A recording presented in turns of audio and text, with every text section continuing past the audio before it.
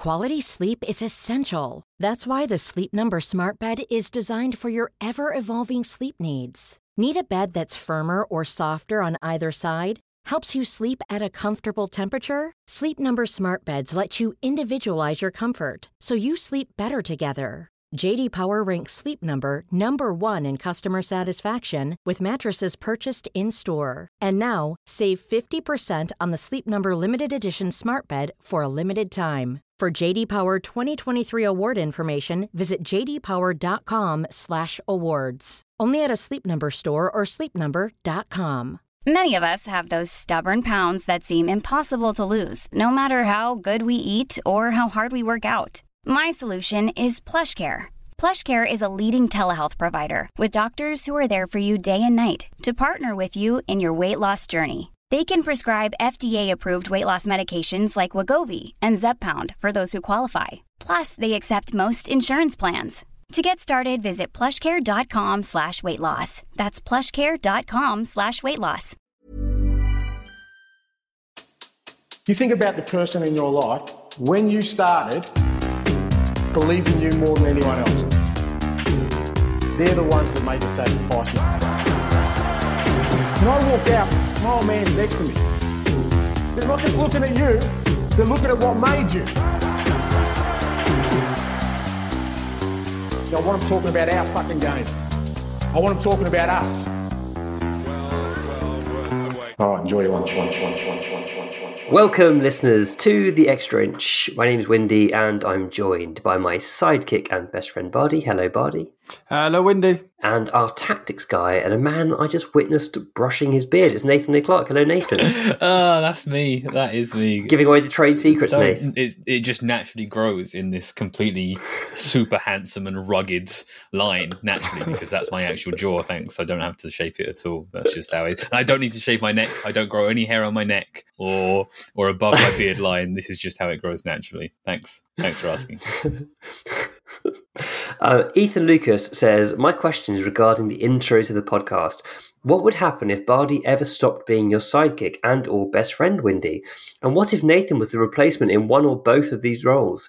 Would you have a pod explaining the new situation, or would you lie to our ears every time in the intro moving forward? Obviously, this is a bit of a nonsensical, unserious question, but I've been wondering this for several years. On and off in my own mind. It seems a decent week to ask, maybe. If it's too personal or you don't have time to address it, I understand. Friendship ended with Bardi. Now Nathan's best friend. I was literally going to say that. Sorry, mate. What would need to happen? Like, what? It would have to be pretty bad for me to be like removed. Some sort of hill that you won't come down, I reckon. So I don't drunk tweet anymore. I'm very, very careful there. And I'm a nice person, so I would never do anything to fracture this. Plus, now we're like a legal entity, the three of us. It would be even more complicated. It would be like Johnny Depp and Amber Heard in the courts. There'd be shit rolling all over the place. I'm going to buy a bot army to tweet on my defence at every opportunity. Oh my god, amazing! I mean, we should probably clarify that. I love Bardi dearly. He's certainly one of my favourite people, but he's not actually my best friend. That is just all, and always has been, a silly little joke. But he's very much my sidekick, and will always be my sidekick. Did you know that first bit, Bardi, or is that news to you just now? I've always suspected it. I've suspected it. He's my best friend, but I'm just not his. Oh, heartbreaking. I can't believe people have witnessed this breakup. Well, people are finally realizing the kind of person you are and how you just create narratives to suit podcast intros. It's sickening, you snake. I am a snake. It is true.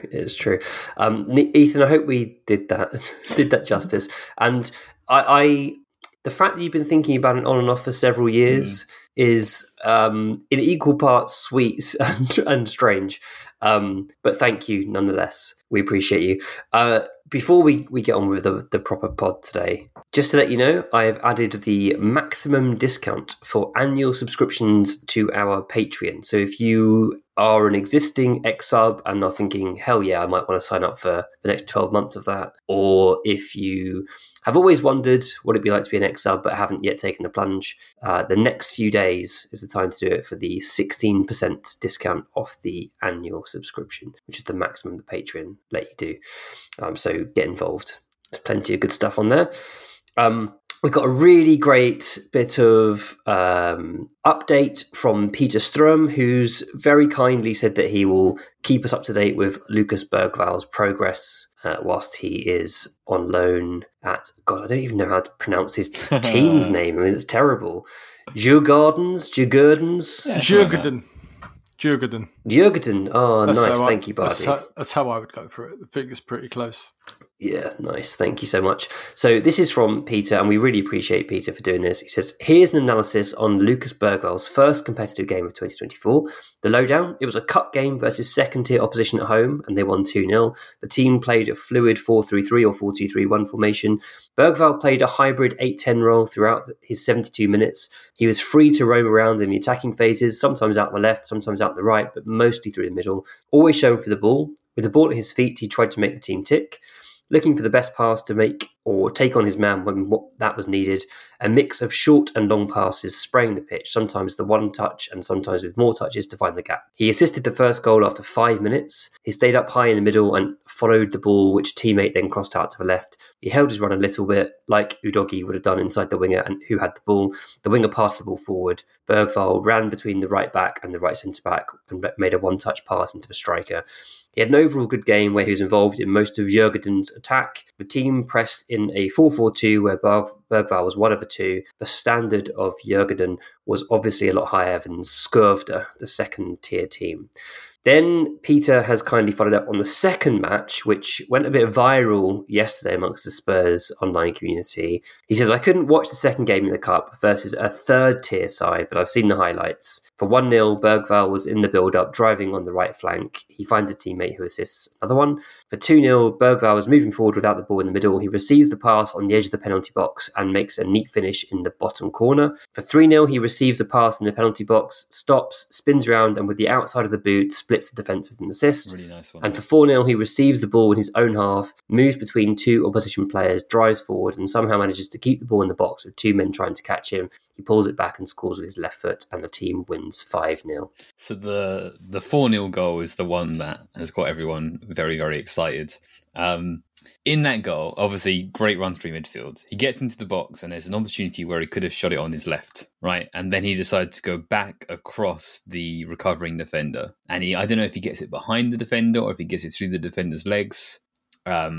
That then enables him to then cut back onto his left around the keeper. I don't think you can realistically ever try that play. I think if in the Premier League, if you have that opportunity to take the left foot shot, you have to take that. And if you try going back across the defender, they're going to use their trailing leg 9 times out of 10 or more, 19 times out of 20 to block out that pass. So I'm not super excited about that goal because I want him to take the earlier shot. However, the 2-0 goal, where he arrives in the box, recognises the space, takes the ball on the half turn and shoots immediately. That's what I'm excited about. That's what I want to see from him. That's what I like.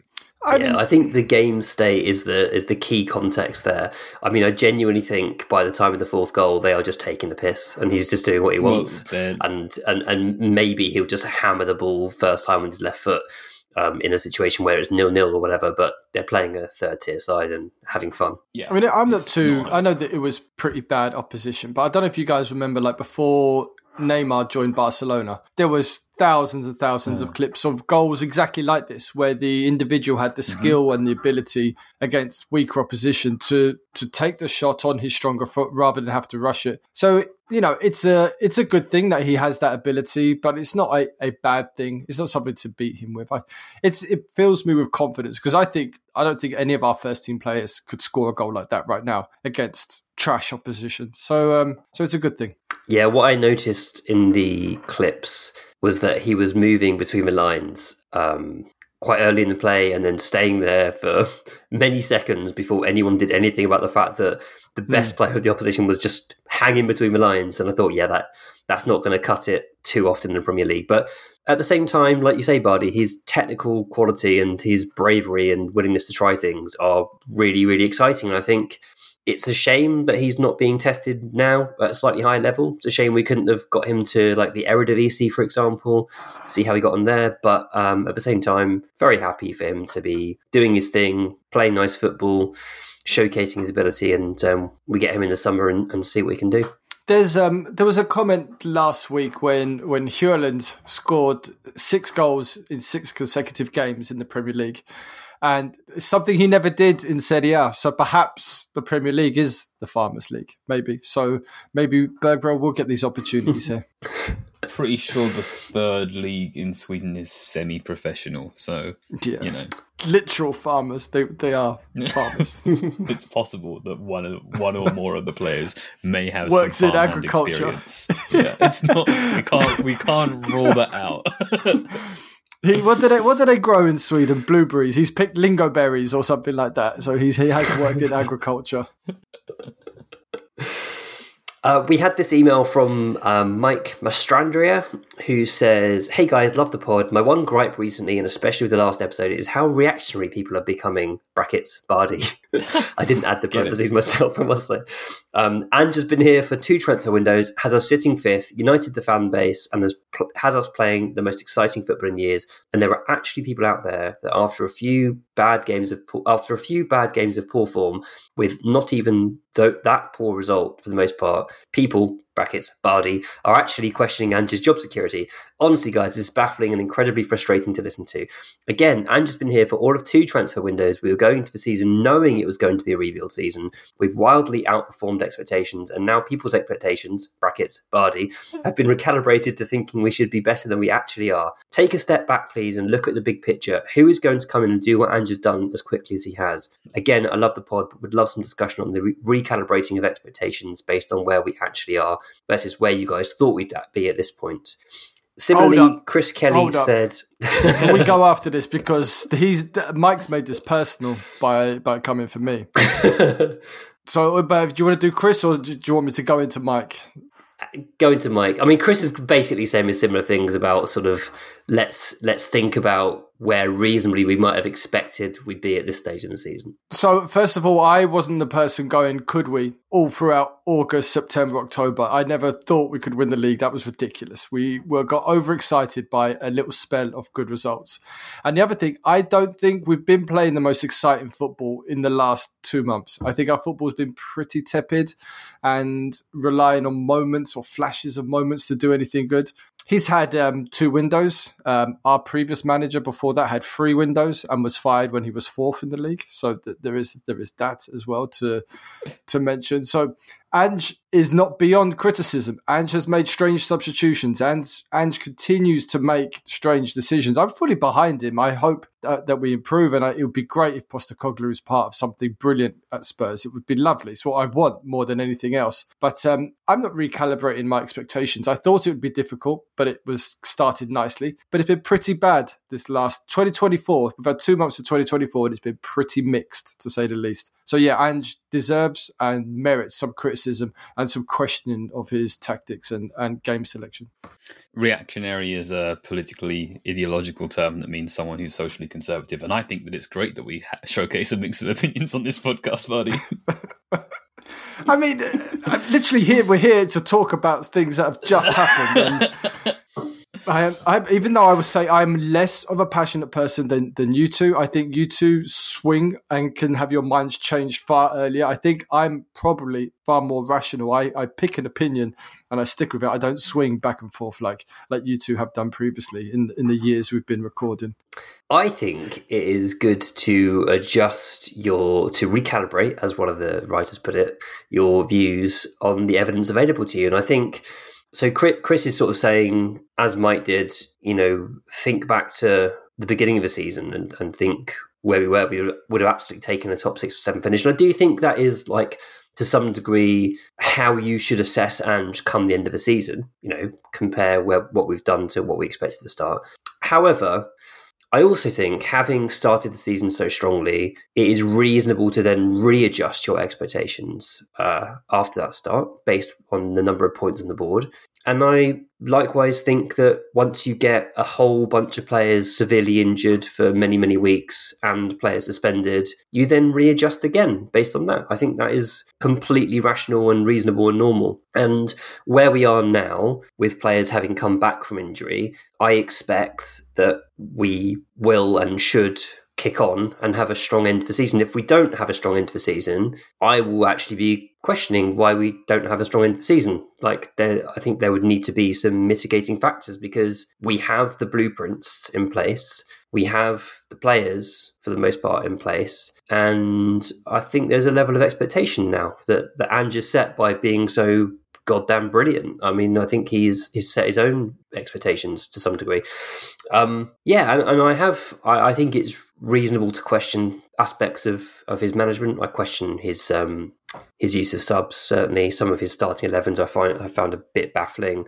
I've not enjoyed his sort of square pegs in Oliver Skipp and Emerson Royal. I've not enjoyed the sort of lack of minutes for youth players, which would have allowed us to test their readiness to hopefully avoid some of those square pegs. But he's a 9 out of 10 for me on this season so far. I think he's been brilliant. I think he's a breath of fresh air. I love the style of football. I think the ideas are good. Sometimes the implementation isn't quite there, but the ideas are good. And I'm really excited about the future. But I mean, I do take the point that there's some, we need to be realistic, but at the same time, I think you can't just ignore what's happened before. I think you have to sort of recalibrate based on evidence.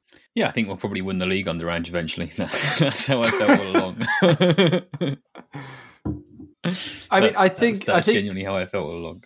9 out of 10 is a lot. I think to be edging towards a 9, we would still need to be in both cups. I know one cup is just finished, but I think we needed to have got further in our cup competitions. I think losing to Fulham was unfortunate, and we lost to Man City. You know, every good teams lose to Man City, but I just thought that was a bit tame. But I think the League Cup exit so early on in his reign hurt us, and we haven't got a lot of matches, especially now towards the end of the season. I think we've had 2 weeks now until we play Palace, and I'm expecting to see much better things.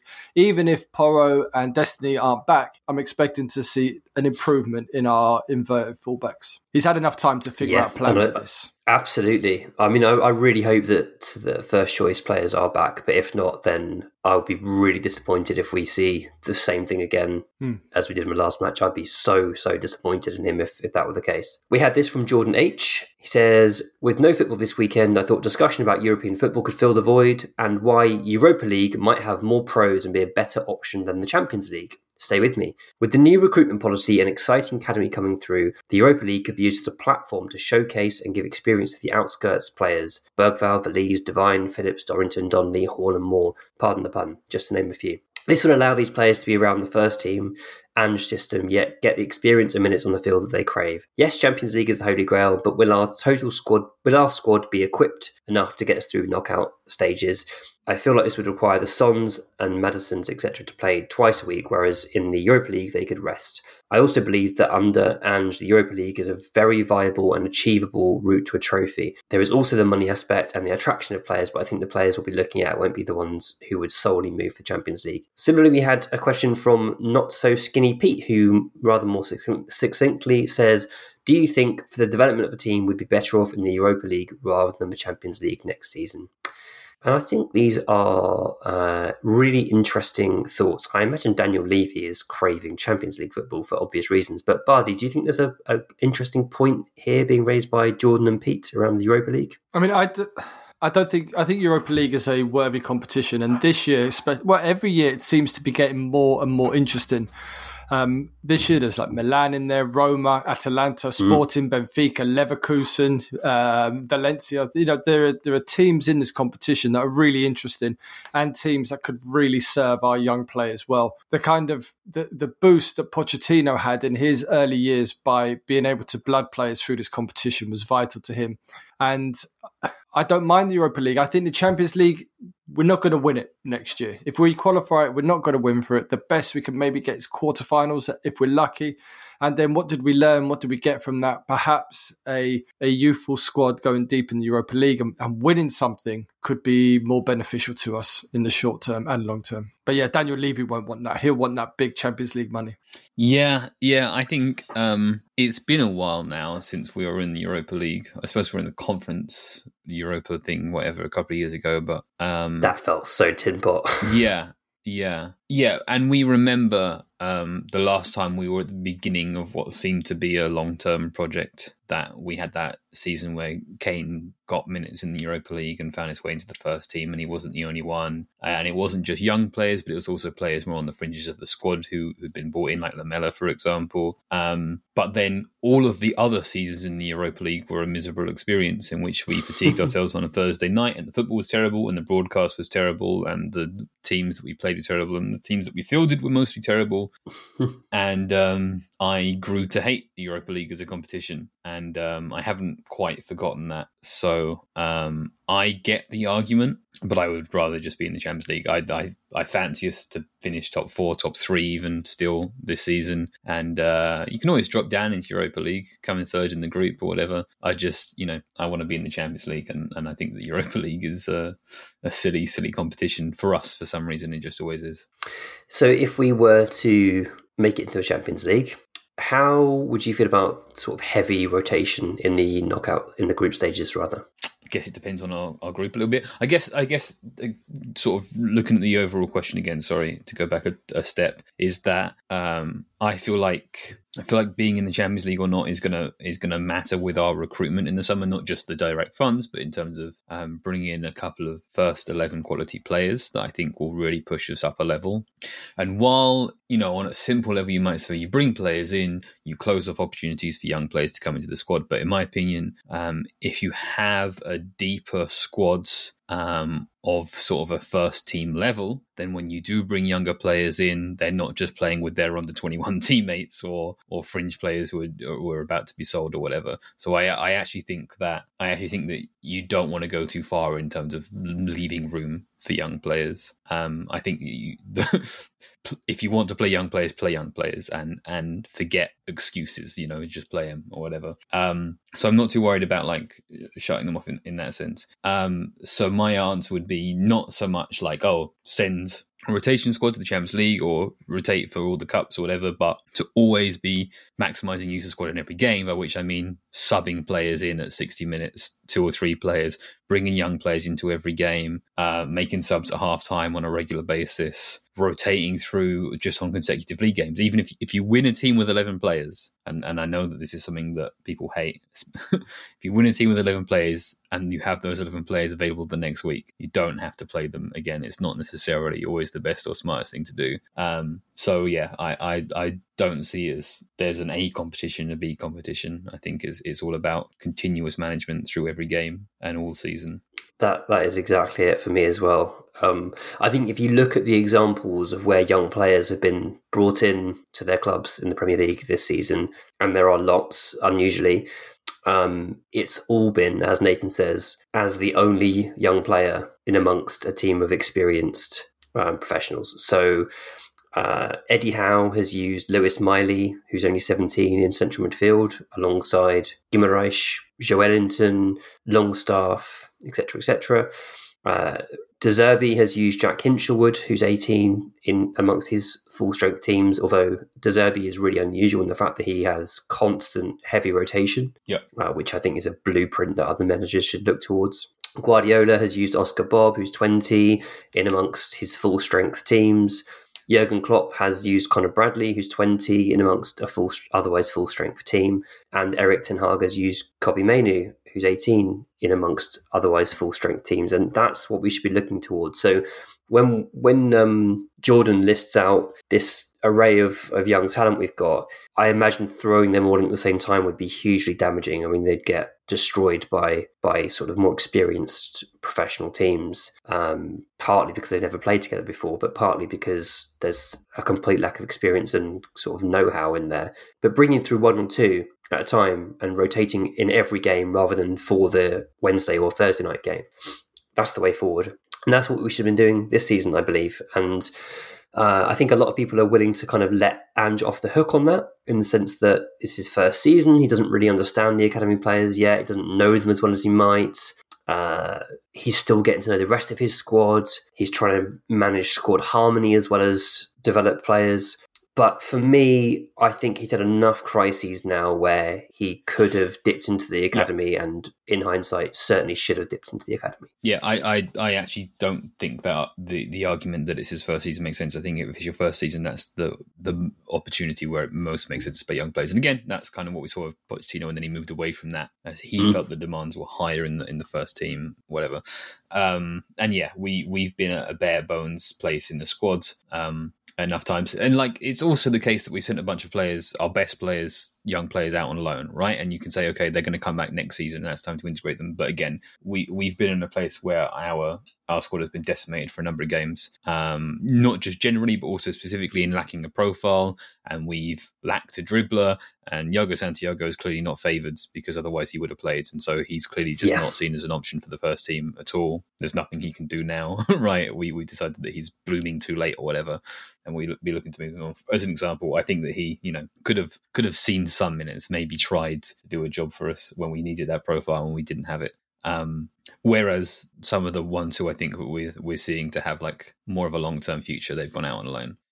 On that point, I feel sorry, Bardi. Getting a bit of a delay here. Go on. Yeah, Bardi. there is a bit of a delay. I was just going to say, I just don't think any manager at the moment is doing this youth project or using youth players. Every manager you listed is because there's a huge crisis. Klopp is playing youngsters because it's either that or he's putting in Ian Rush and Peter Beardsley. There's nobody left, and it's either because there's no bodies, they're going to the kids, or they've got no other option. There's no choice left. So Ten Hag is having to turn to these kids because there's nothing else that suits there. I think we're right to criticise Postecoglou for not using these youngsters. And to be honest with you, I think no matter what European competition we qualify for, the same thing is going to happen. These players aren't going to get minutes. We've said this now. I've been on podcasts now with you, Windy, for, 13, 14 years. And we've always said why they're not using youth players. And that's all the way through every single manager. The only ones that do it are those that don't care. I've got nothing left to do. So they're Sherwood. They just put them in to prove a point, to kind of upset the kind of hierarchy in the first team players. Or they've got no choice. They've got no choice to do it but play a youth player. I just don't see Postecoglou changing that. So the only way we're ever going to see these players in the Spurs shirt is if we're in the Conference League, Europa League, because otherwise we would have seen somebody by now, especially when we're playing 4 fullbacks across the back line. I think the only way we're going to see it is if they do so well out on loan that it's impossible for him to ignore them any further. And that's why I'm a bit frustrated about the Jamie Donnelly situation, because so Nathan's mentioned that we loaned out some of our best youth players. One of those is Alfie Devine, who essentially plays the same position as Jamie Donnelly. Alfie Devine is younger than Donnelly, but he got the loan this year. He went out to Port Vale, has now moved up to Plymouth, whereas Donnelly has sat playing under-21 football and being on the fringes of the first team squad. What this means is Devine comes back next summer, is a whole season ahead of Donnelly in his perceived progression. And I imagine Donnelly will be the one who will go out to maybe a League One or Championship team and have a year out on loan, whereas Devine might be seen as ready for the Premier League. And that's through no fault of Donnelly's. He was just as ready as Devine to go out. It's through the squad's, it's through the management of the squad and the decision makers around these young players' pathways. And maybe he's suffered because we needed an extra body and then has not played. So I really feel frustrated on his behalf that this is the way it's panned out for him. Similarly with Dorrington, I think Alfie Dorrington is way more of a prospect for Spurs than Ashley Phillips, personally. That's not to hate on Phillips. I think Phillips is a good, solid defender who will go on to have a decent career. I don't see him in the Spurs first team. He doesn't move well enough. He's not good enough on the ball. He's certainly not good enough at carrying the ball. Dorrington is really unusual as a defender in that carrying is one of his main strengths. He's brilliant at carrying the ball forward, and I think he is a viable future Spurs first-team centre-back. But he will now be behind, I guess, Phillips in the pecking order because Phillips will have had half a season of Championship football under his belt. I think I feel similarly about those two to you. When has a loan worked for Spurs? When has a loan transfer worked for us? Other than Kane. You can't use Kane because Kane is an exception to every single rule that exists in football.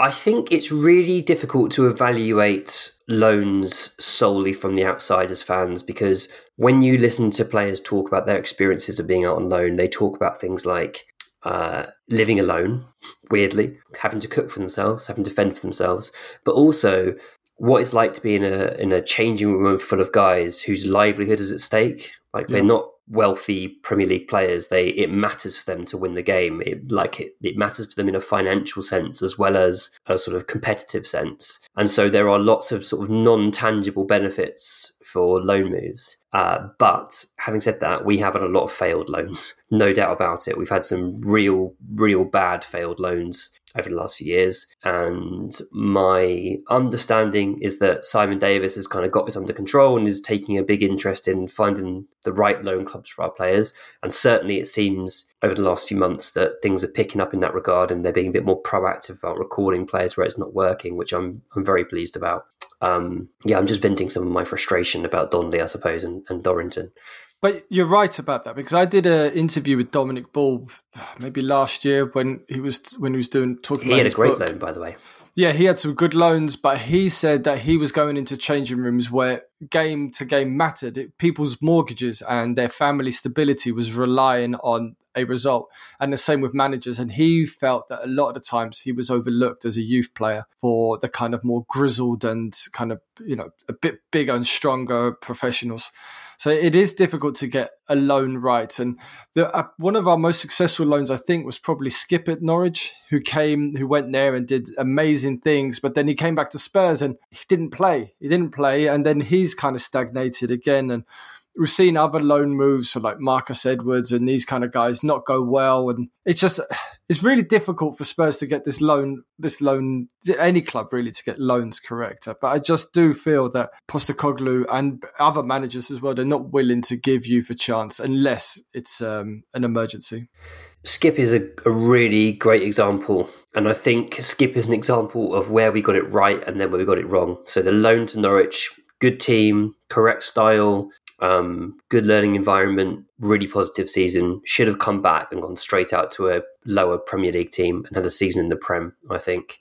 Instead, we brought him back and failed to integrate him properly. So I think his pathway was managed quite poorly. I'm trying to think of others similar. We've had others who've gone to the Championship and then sort of come back and stagnated. Loans are hard. It's a bit of a lottery. I'm glad to see we're taking more of an interest in finding the right club, but it does remain a lottery. That said, I think having experience of actual competitive men's football is still critical. And although some of the players I mentioned at other clubs, so Hinshelwood and Bradley, Mainoo, Bob, some of them, most of them didn't have a loan. So Conor Bradley did in League One, but the rest straight into the first team without any experience of being out on loan. And I think that is interesting. I think it does speak volumes of the sort of bravery of the manager putting them in there. And I appreciate it. And some of it is injury crisis, but some of it isn't. Mainoo's playing ahead of Amrabat. Bradley's often been playing ahead of Joe Gomez. Lewis Miley's been playing ahead of other alternative Newcastle midfielders who perhaps aren't as good, but it's not the point. There are other options there. We've just played Oliver Skip as number 8, bordering on number 10 on one occasion. Emerson Royale as an inverted right back, and as a centre back. It's they're decisions that managers have to make, and it's not easy, but they're decisions, and we get to analyse them in retrospect. I'd like to disagree on Skip. I think he played plenty of minutes when he came back, and he just didn't happen to make the jump up in level necessary. I think that we got everything right with Skip, and that's just his only limitations as a player. I think that probably because he went out in Norwich, played like 4,000 minutes because of the Championship, came back next season, played 1,349 in the league, 346 in the cups. Then last season, 1,500 minutes plus 200 minutes in the cups. Like that's perfect in my opinion. I just think having played a full season of Championship football and done well, and I think he was in the team of the year, pretty sure he was in the team of the year, like come back and play another 4,000 minutes in the Premier League for, I don't know, the equivalent of Bournemouth at that stage, in my view. But 1,500 minutes is better than nothing. Okay. It's hard. Like, this stuff isn't easy. I'm not going to pretend it. Like, if we just put the right person in place, it'll all be fixed. I think it is hard, and we have got a lot of good young players, and each one of them has a different requirement. So it's not like one pathway works for all players. They're all going to have different requirements, and it's difficult. But do you know how really brave? like to see us start to get it right though, because it could save us a lot of money. But do you know how brave a manager has to be for Postecoglou just to go, I'm not going to play Emerson. This kind of is for all his weaknesses, he's a professional international footballer. I'm going to not play Emerson, and I'm going to put a 18-year-old kid in there. It takes some real guts to do that, some real faith and trust in it. And there's very few managers I think are willing to do that, and unless they've got no bodies or they don't give a shit. So I think it's really difficult.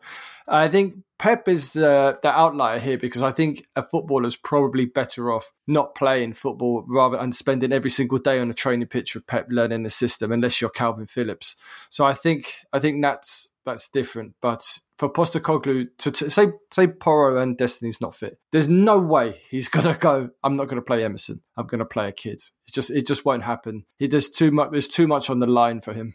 I agree that it requires what is currently an outstanding level of bravery, but I think that Postecoglou has set his own standards with the bravery he expects from his players, from the bravery that he approaches games with tactically, and that he simply just needs to continue that bravery into his selection. And I think that's where the disappointment comes from, is that he's so right on so many things. He's so I feel so strongly and positively about Postecoglou. I just want him to. It sets up like a small amount of disappointment with how he plays. But I think that I'm really happy on how institutionally we are improving with our development paths for young players, and I guess I definitely want to see what happens with the players returning from loan next season, because I feel like those are the ones that he perhaps has given the thumb up to and says, let's get them loan now and then look at them next season, which is, again, in my opinion, maybe a slight misuse of Santiago. Again, a sort of questionable situation with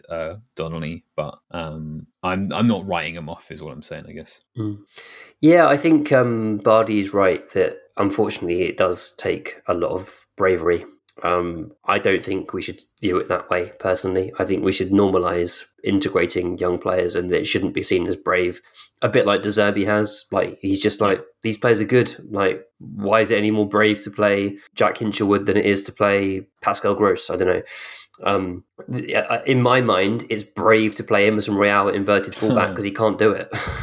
It's brave to play Oliver Skipp as a borderline number 10 because he can't do it. We've had players who've come in and done a objectively bad job in positions they're not used to playing because they're playing positions they're not used to playing, and actually playing a young player who's accustomed to that position might have gone better. And if it didn't go better, then Ange has to protect them and say they're young players that'll learn. This is an important learning experience. But it's not the done thing amongst elite managers. I think it's moving in the right direction. I think there's improvements. I really thought the enhanced substitutes bench would lead to quicker improvements than this. I thought we'd see more integration of young players, but it hasn't quite been that way. Certainly not at Spurs. And it is a frustration. Incidentally, talking of returning loanees, I did a watch along with the under-21s with some of the ex-subs on our Discord, and Dane Scarlett played in central midfield. Oh, really? Which was a turn-up. Yeah. He did his first move in his Joelinton arc of moving back into midfield. That's interesting. Really interesting. And do you know what? He did pretty well. Right. I did not expect it, but he had a good game. It was Poch's second League Cup final yesterday. His first came with us in 2015 when we played Chelsea at a rain-swept Wembley. But how much can you remember from that day? Can you two remember the starting lineup that went to face Chelsea in that doomed day? God.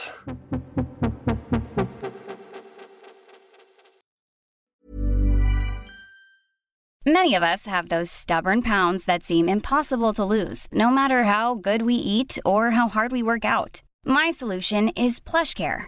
PlushCare is a leading telehealth provider with doctors who are there for you day and night to partner with you in your weight loss journey. They can prescribe FDA-approved weight loss medications like Wegovy and Zepbound for those who qualify.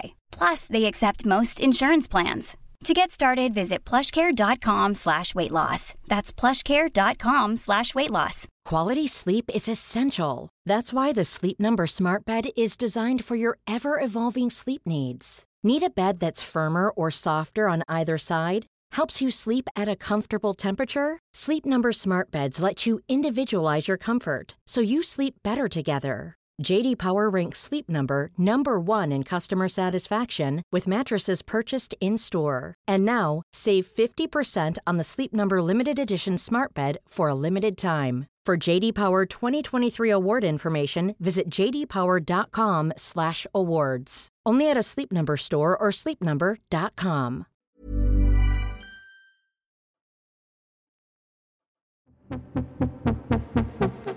We did bring Lloris into the final. Lloris was in goal. Tick. Son played left wing back. No, Son, different Son game. wasn't. Am I thinking of the semi? Yeah, that was the semi against Conte. This is against Mourinho. So I remember that Dyer had a good game, but I'm wondering if he didn't start. Okay, but was he at centre back or defensive midfield? Is the tricky one there? I feel like he was at centre back because of a different injury, and he would have been playing alongside Fazio. But wrong. Fazio was on the bench. Okay. Vertonghen. Okay, nice.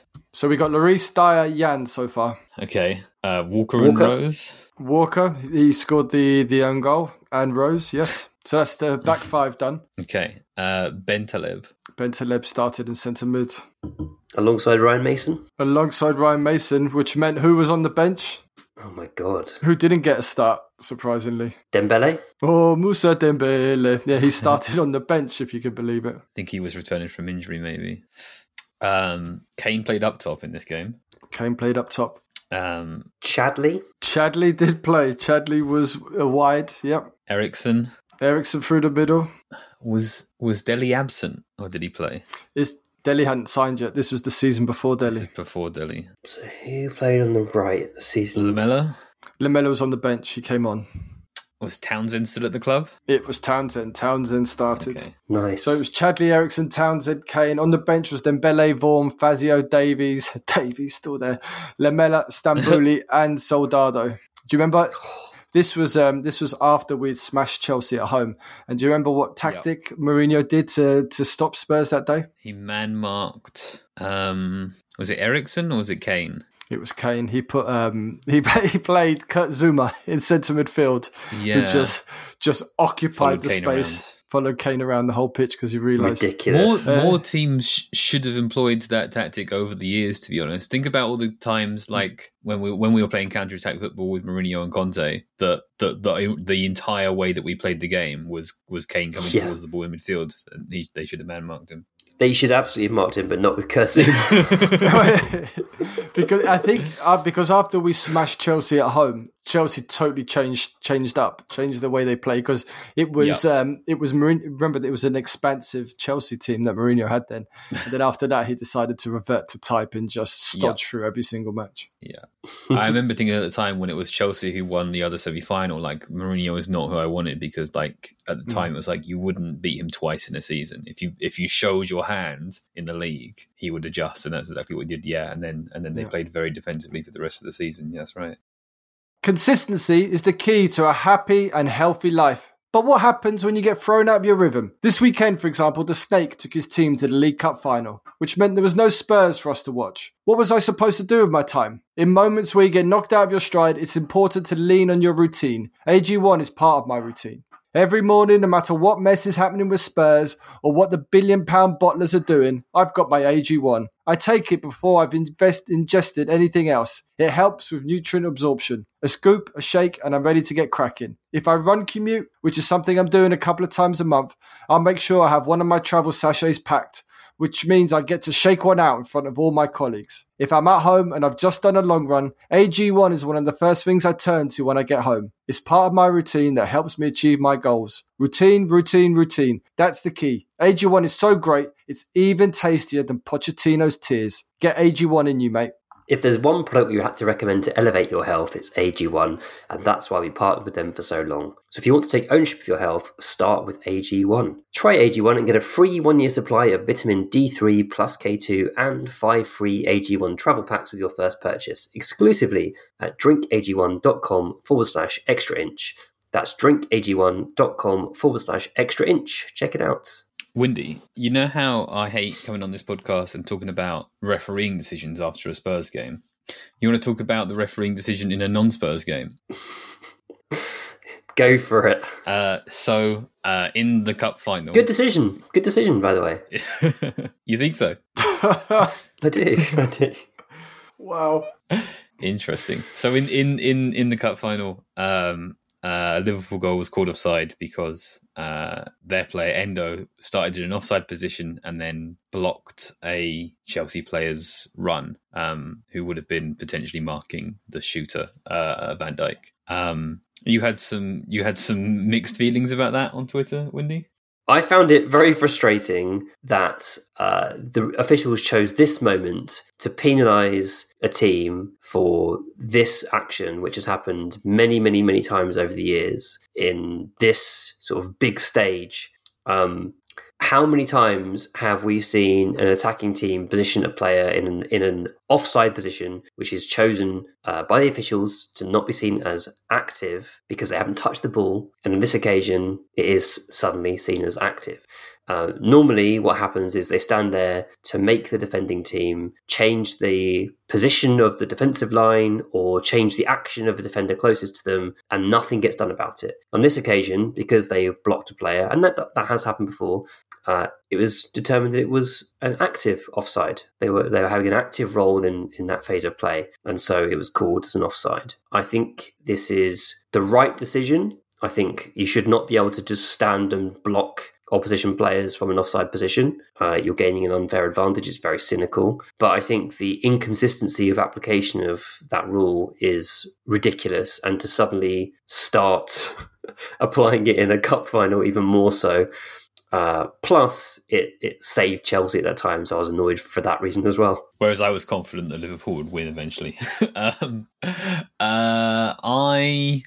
I think that, at least by the rules as they're currently written, it was an accurate call. And we can have a discussion about whether we like the rules as they're written and whether we are increasingly writing the rules in a way that favours the defensive team in all situations and therefore discourages goals throughout the game, right? But I disagree with you that it is wrong to begin accurately making good calls in a cup final. I think that the sooner you start employing the rules correctly, the better. And when we had this discussion on Twitter, someone brought up Sissoko's handball in the Champions League final, and I consider that to be an example of, I wish they had started accurately calling that in the game rather than waiting till after to make a statement that they were no longer going to do that. Yeah, that's a good point. I think at this point I'm just so frustrated by the way Premier League matches are refereed, particularly in relation to the video assistant referee, that this was like another nail in the coffin for me. And I just want them to actually get a handle of what the rules are and to communicate them effectively to the clubs and to the fans, because making up new changes on the spot week to week is very unhelpful. You can't manage this going forward now, because you're going to need to, every single free kick like this, you're going to have to examine every single tussle that's happening on, because it was Chilwell who was marking the Liverpool forward, who was marking Van Dijk. It wasn't, I don't know who the Chelsea guy was, but it wasn't even him. It was just a run that had an impact. And I think it's a bad decision, because it's going to affect everything now. Every single free kick, every single corner, you're going to have to examine every single action that happens. And it's just going to become even more messy than it already is with VAR. I think that's fair enough. Yeah, like how many more goals are going to be pulled back because someone was stood in an offside position before the free kick was taken, and an official will be sent over to have a look to see whether they're active or not, and then God, that most of the time when they're sent over to have a look, they're going to agree. So there's going to be a hell of a lot more ruled out goals, I think, between now and the end of the season because a precedent's been set. And like Nathan says, it means fewer goals. Like the reason most people go to football is to watch exciting football and see goals being scored. And we're deliberately putting in place rules that reduce the number of goals. That's a bad idea. We should be trying to encourage attacking play, not detract from it. It's very frustrating in my opinion. Okay, so speaking of the Cup final, we had a question from John White a while back on Conor Gallagher. He said, seemingly we seem to be definitely looking at a midfielder in the Gallagher profile, and I wonder if we could be looking at further evolution in the Postecoglou system. As he loves rotations, I feel like he could be moving to having 2 6/8s in the system rather than a dedicated player for each position. The 10 is then left with a more specific role, but essentially the rest of the team is about confusing the opposition and causing chaos by allowing any player to pop up anywhere. Would love your thoughts on this. What did you think of Gallagher yesterday, Bardi? I've not been a Gallagher fan for a long time, and yesterday didn't do anything to convince me that he's anything other than Højbjerg with legs. I think I admire his athleticism and his tenacity and his ability in transition to get in the box and in and around the box. But I think if we're going to have the ball for 70% of the time, I don't see what he adds to us. I don't think he's that good. I think he's very similar. I mean, don't get me wrong, he's an improvement on Skip and other options in midfield, but I just don't see him being a £50 million game changer for us. I don't think he's what we really need right now. So, and I did think he had a good game even. I'm quite interested to hear what you guys thought about, what you think about him, because he had a game and he seems to have divided opinion on all platforms. I wonder what his expected goal total for that game was, because he had 3, maybe 4 very good opportunities in the box that he failed to turn into a goal. A normal stat nerd might say, well, he's getting into the positions, therefore in the future he'll score goals again, and he scored goals in the past, and in fact historically in his career he's overperformed expected goals. I see a player who I feel, and this is working backwards from the outcome of a shot, but I feel is lacking in confidence. His team are struggling, his coach is probably going to get sacked, there's talk of him being transferred away and he doesn't necessarily want to be transferred away, all of those kinds of things that might be in a player's head. He's playing further away from the opposition goal this season, which means he's getting into the box less often, and that can be affecting his confidence. I feel like a more accurate Conor Gallagher in that game scores 2 goals, and then we're talking about a truly brilliant player who's everyone super excited by, and how could Chelsea possibly be so mad as to sell him? He's definitely still technically not very pretty, although maybe he's come on a little in that regard in the last season or so. But I think that we will probably have a little rest on this profile now because we brought Bergvall in, and we'll assess Bergvall in the summer and get a feel for whether we think that he is a first 11 player for us or not. And then we will either go, we're going to try going into the season with Bergvall, or we'll go, no, he needs to go out on loan. He needs another season or two of development before he's ready for our level. And then we need the likes of Conor Gallagher or whoever for the time being in order to fulfill this profile need. There are other profiles we might need as or more urgently. I think it would be a real mistake to not get Gallagher in the summer if it's still an option. I don't think we'll get the option again. His contract is going to expire in June 2025, so his price will be at an all-time low come the summer. He is 24, so established enough that he would be an elite level midfield signing, but still probably pre-peak. I think in terms of ability to hit the box at the right time, that is a profile we're lacking in the squad at the moment. I think Bentancur has the ability, but we've not seen it in Angeball yet. I think Sarr does it reasonably well, but his performance in front of goal isn't as strong as Gallagher. And I think Gallagher has the addition of how do I phrase this? He's basically a leader. God, I hate using this kind of language, but he is a leader. He is a ball magnet. He saves players in tricky situations by taking the ball and doing hard work on their behalf. I think he suffered actually in the cup final by having a weight of expectation on him because he's probably been Chelsea's best performer this season, him and Cole Palmer, arguably.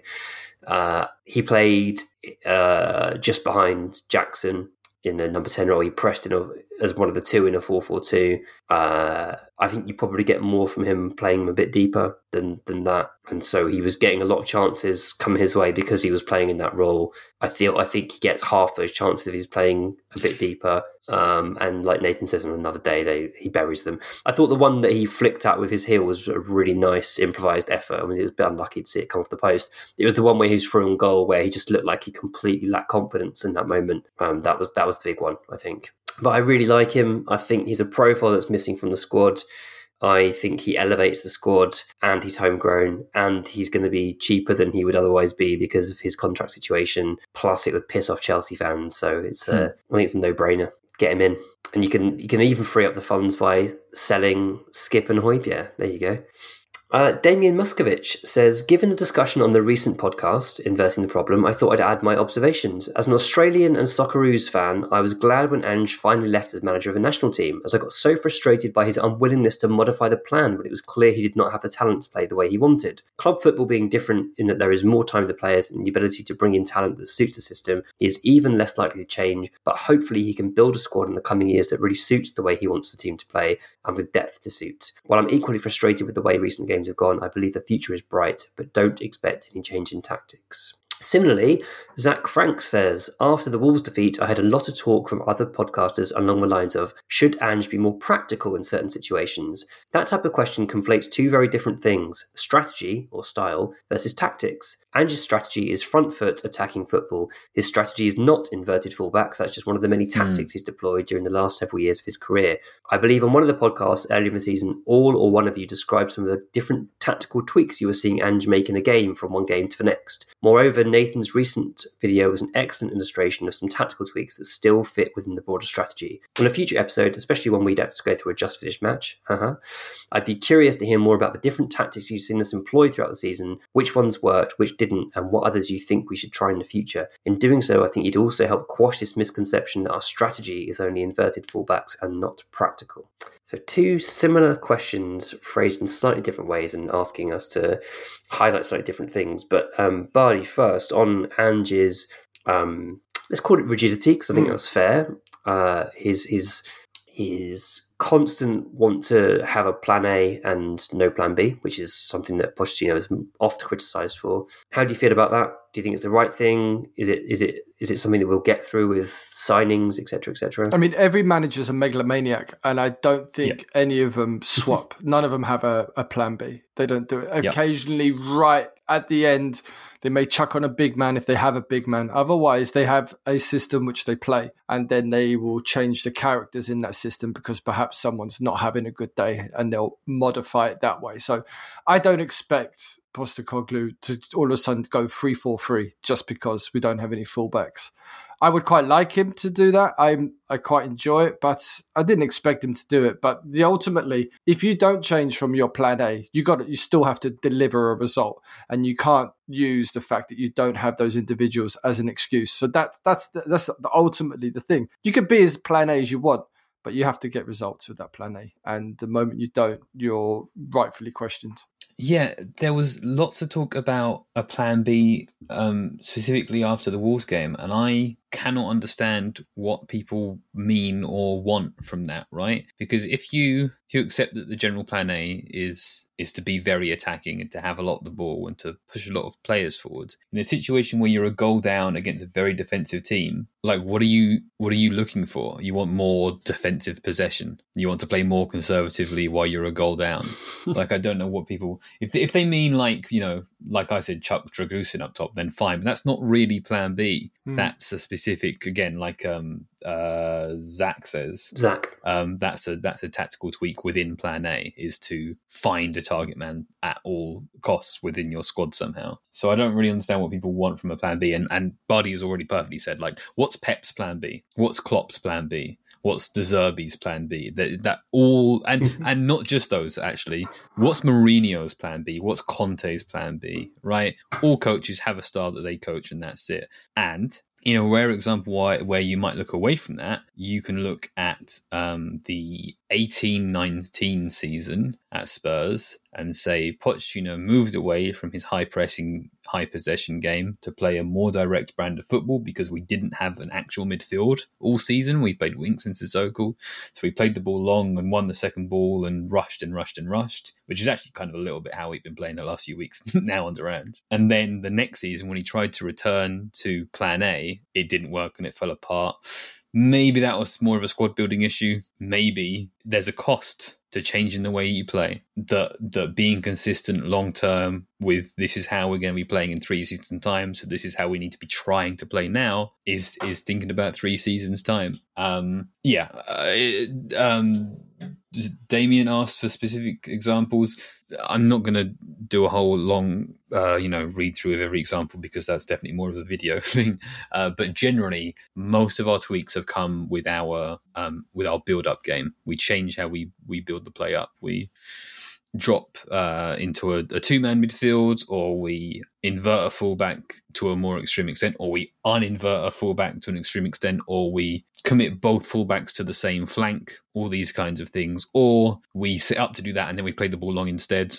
These are all the different ways that we change our game. What we don't seem to be changing very much is how we approach the final third. And that's been a source of minor frustration. And in the video clip that I did before, I talked about, and I talked about on the podcast because it's the same clip, is developing plays that start on the touchline in the opposition final third and doing even studs on the ball. You have to come to me. I've got the ball. I'm on the touchline. Harder to do that when you're a goal down, but as a general idea.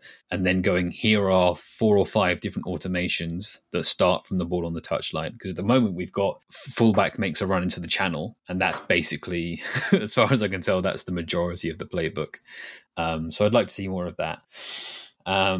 But yeah, I think that Ange has to stick with the way that he largely sees football. And again, we tweak how high we press. We tweak how high our defensive line is. We tweak how direct we play out from the back every single game. And if he tells you otherwise, he's lying to you. But we do. Mm-hmm. Yeah, I think Pochettino is a really interesting comment there, because I've, like all of us, I've been thinking a lot about Pochettino and watching him cry and get upset at Chelsea, even though it brought me some happy feelings. There was a moment there where I felt a bit sorry for him, because I've been really, Windy knows, I've been one of the most kind of vocal voices about Pochettino and not wanting him back and everything else like that. But I do think something you touched upon there was interesting, that he did just go, let's go kind of blitzkrieg and just smack the ball up the top and see what happens towards that 18-19 season, which served us well in the kind of one-off games in the Champions League. Yep. And then he did try and change it for the previous season.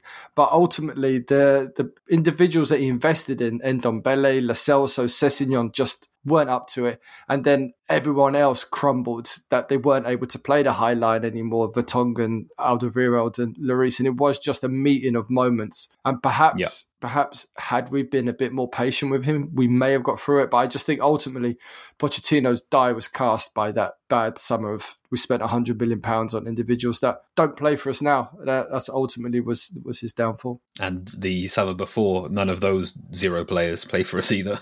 Yeah. Damien's point about being glad when he left as Australia manager is interesting, and I can really imagine that being the case. I think the sort of system-based coaches can really be a struggle at international level when you don't have the perfect players for your system, or you have players that you just cannot leave out because they're way better than the alternative, and they don't fit what you're trying to do. Plus, you don't get the time on the training pitch, etc., etc. It's really difficult. So I can certainly imagine that whilst I imagine he was a fantastic off the pitch, I can see why he would have been relieved when Ange left. Zach's point about the way people conflate strategy and tactics, absolutely, yes. Something that constantly frustrates me. Very well made. Nathan's highlighted some stuff just now about sort of tactical approaches to the overall strategy. I would add that he's also tweaked the way we press. So in some games, we've pressed in a 4-4-2, in others in a 4-2-3-1, and others in a 4-3-3. Yeah. That that's been apparent and it's changed on an opponent by opponent basis.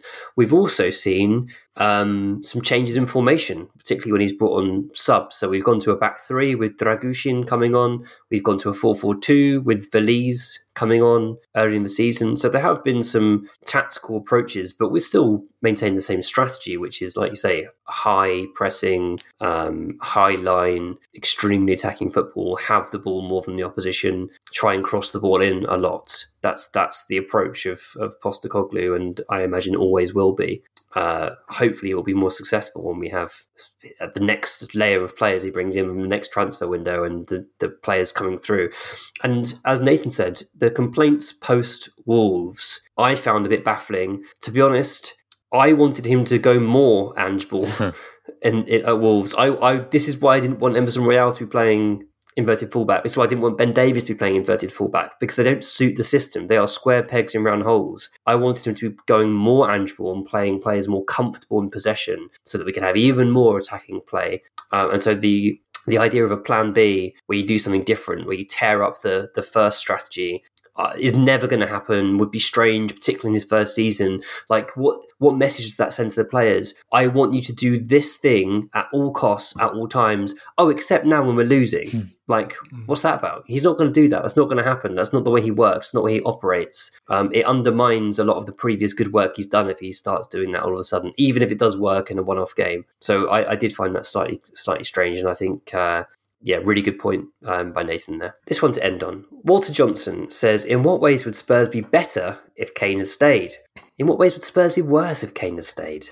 It feels like a good time to do this question, given where Kane is right now. Yeah, I think we'd be less allergic to trophies on the fundamental level. No, no. I think the obvious ones are our pressing game would potentially be at risk. I did a video back before on Kane's pressing. It might have been during Nuno time, where I said, look, obviously he doesn't have the extreme amount of energy that you would typically want from your forward to lead the press, but he's still quite intelligent with how he presses, and that does quite a lot in terms of curving of runs and covering of space and use of his cover shadow, which means the space behind him, the way he blocks a pass off. But I still feel like the way that Ange's number 9 press is kind of like a lunatic sometimes, and Kane couldn't do that. I think that having a number 9 who you can play the ball into in midfield and have a second pass, this is where Richarlison this is the only problem with Richarlison's game, in my opinion. This is the area where I'm disappointed with Richarlison.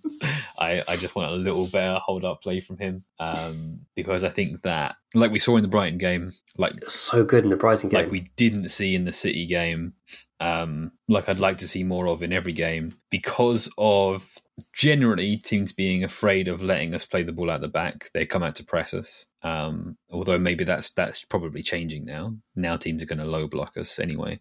For a brief period of time, teams are coming out to press us a lot. And when we were able to combine with Richarlison and do an up back through play, we were destroying them.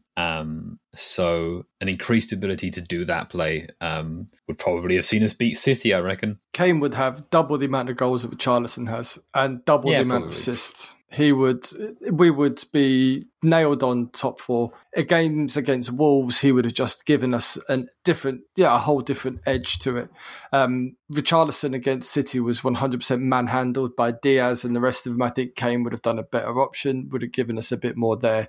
Would be a far better team with Kane. And also, he's another one. We call him Snake, but I'm not enjoying how everybody's just going in on him in Germany. He's absolutely tearing that league apart. It's not his fault. But once again, as you were saying, it's not his fault. It's not his fault Bayern aren't top and winning it. He's doing what he does. It's just the rest of the team are letting him down. What's he on? 27 league goals. What more do you want? Like, but what are you talking about? Yeah, it's Kane's fault that they can't get the ball towards him. Yeah, I tend to agree with Bardi on this one, that what you lose in the pressing ability, and to be honest, you do lose something, but I think he can kind of do okay as long as he gets rest. You more than make up for in the number of goals and assists. The big difference, I think, between Kane and Richarlison is the variety of finishes that Kane has in his locker. Yeah. I think Richarlison's a perfectly acceptable finisher. He's good in the air and he's really instinctively good when he doesn't have too long to think about it. But what Kane was so brilliant at was when he had time to think about a finish, he most often nailed it still. Like, that's when a lot of strikers panic and they don't know what to do. Kane had the kind of calmness and the fact that he could finish off both feet. Like, the variety meant that calmness came naturally because he always had an option available to him, which I don't think Richarlison has. I think the goals he scored against Everton were amazing and showed that he has more variety than has previously been showcased by him at Spurs. But the consistency that Kane can deliver those types of finishes is on another level. I'm going to just say something here as well. You may disagree. I just don't think we press that well, and I don't think we press that efficiently. And I just don't think we're a high pressing team. When you watch how other teams press, when Liverpool press, for example, I just don't see us do that or be able to carry that out. So I don't think having Kane would have impacted us that much. Give me some stats that say we're not a high press team, but I think we play high. I think we have a high line, so we have bodies further up, but we don't have that kind of insane zealousness that we used to have under Pochettino. I think we had at the start of the season. We scored several goals where we won the ball really high. I remember Højbjerg won a couple, which we scored from, possibly.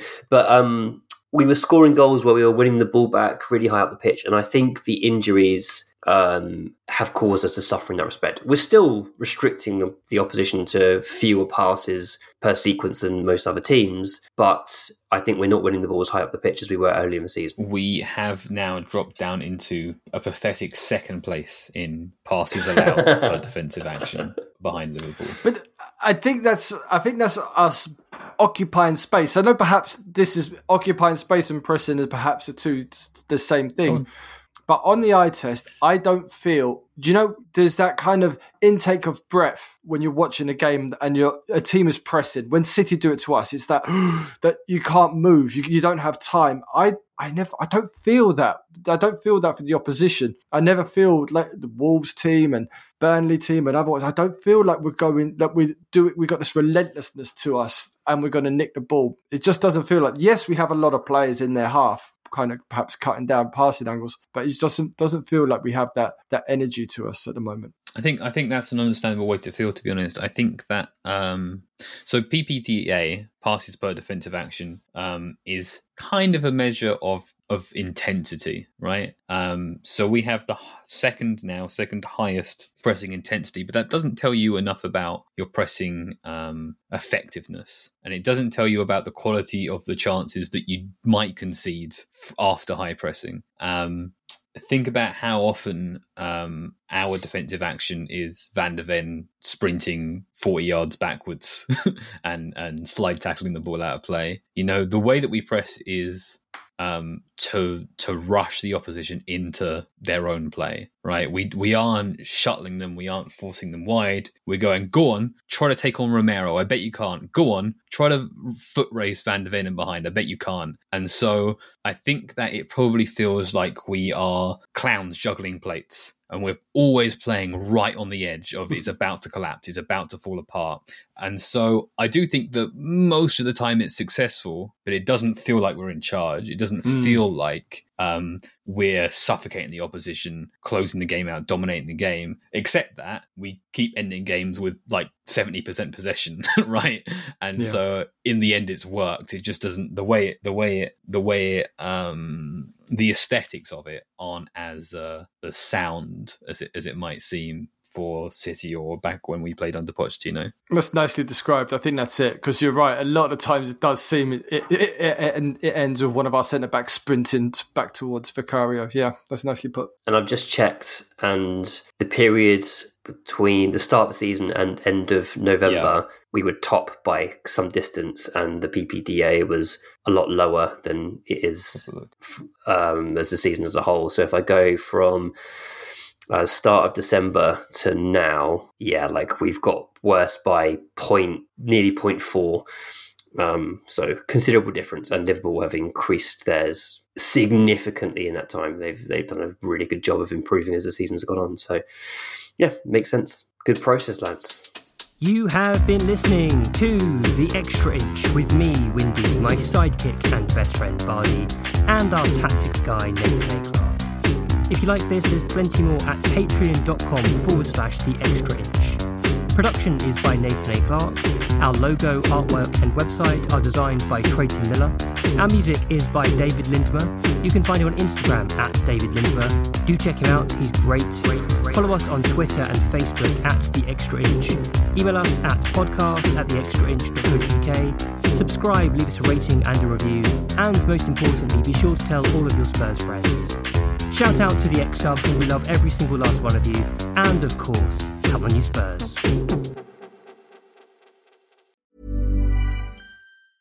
Small details are big surfaces. Tight corners are odd shapes. Flat, rounded, textured, or tall. Whatever your next project, there's a spray paint pattern that's just right. Because Rust-Oleum's new Custom Spray 5-in-1 gives you control with 5 different spray patterns. So you can tackle nooks, crannies, edges, and curves without worrying about drips, runs, uneven coverage, or anything else. Custom Spray 5-in-1. Only from Rust-Oleum.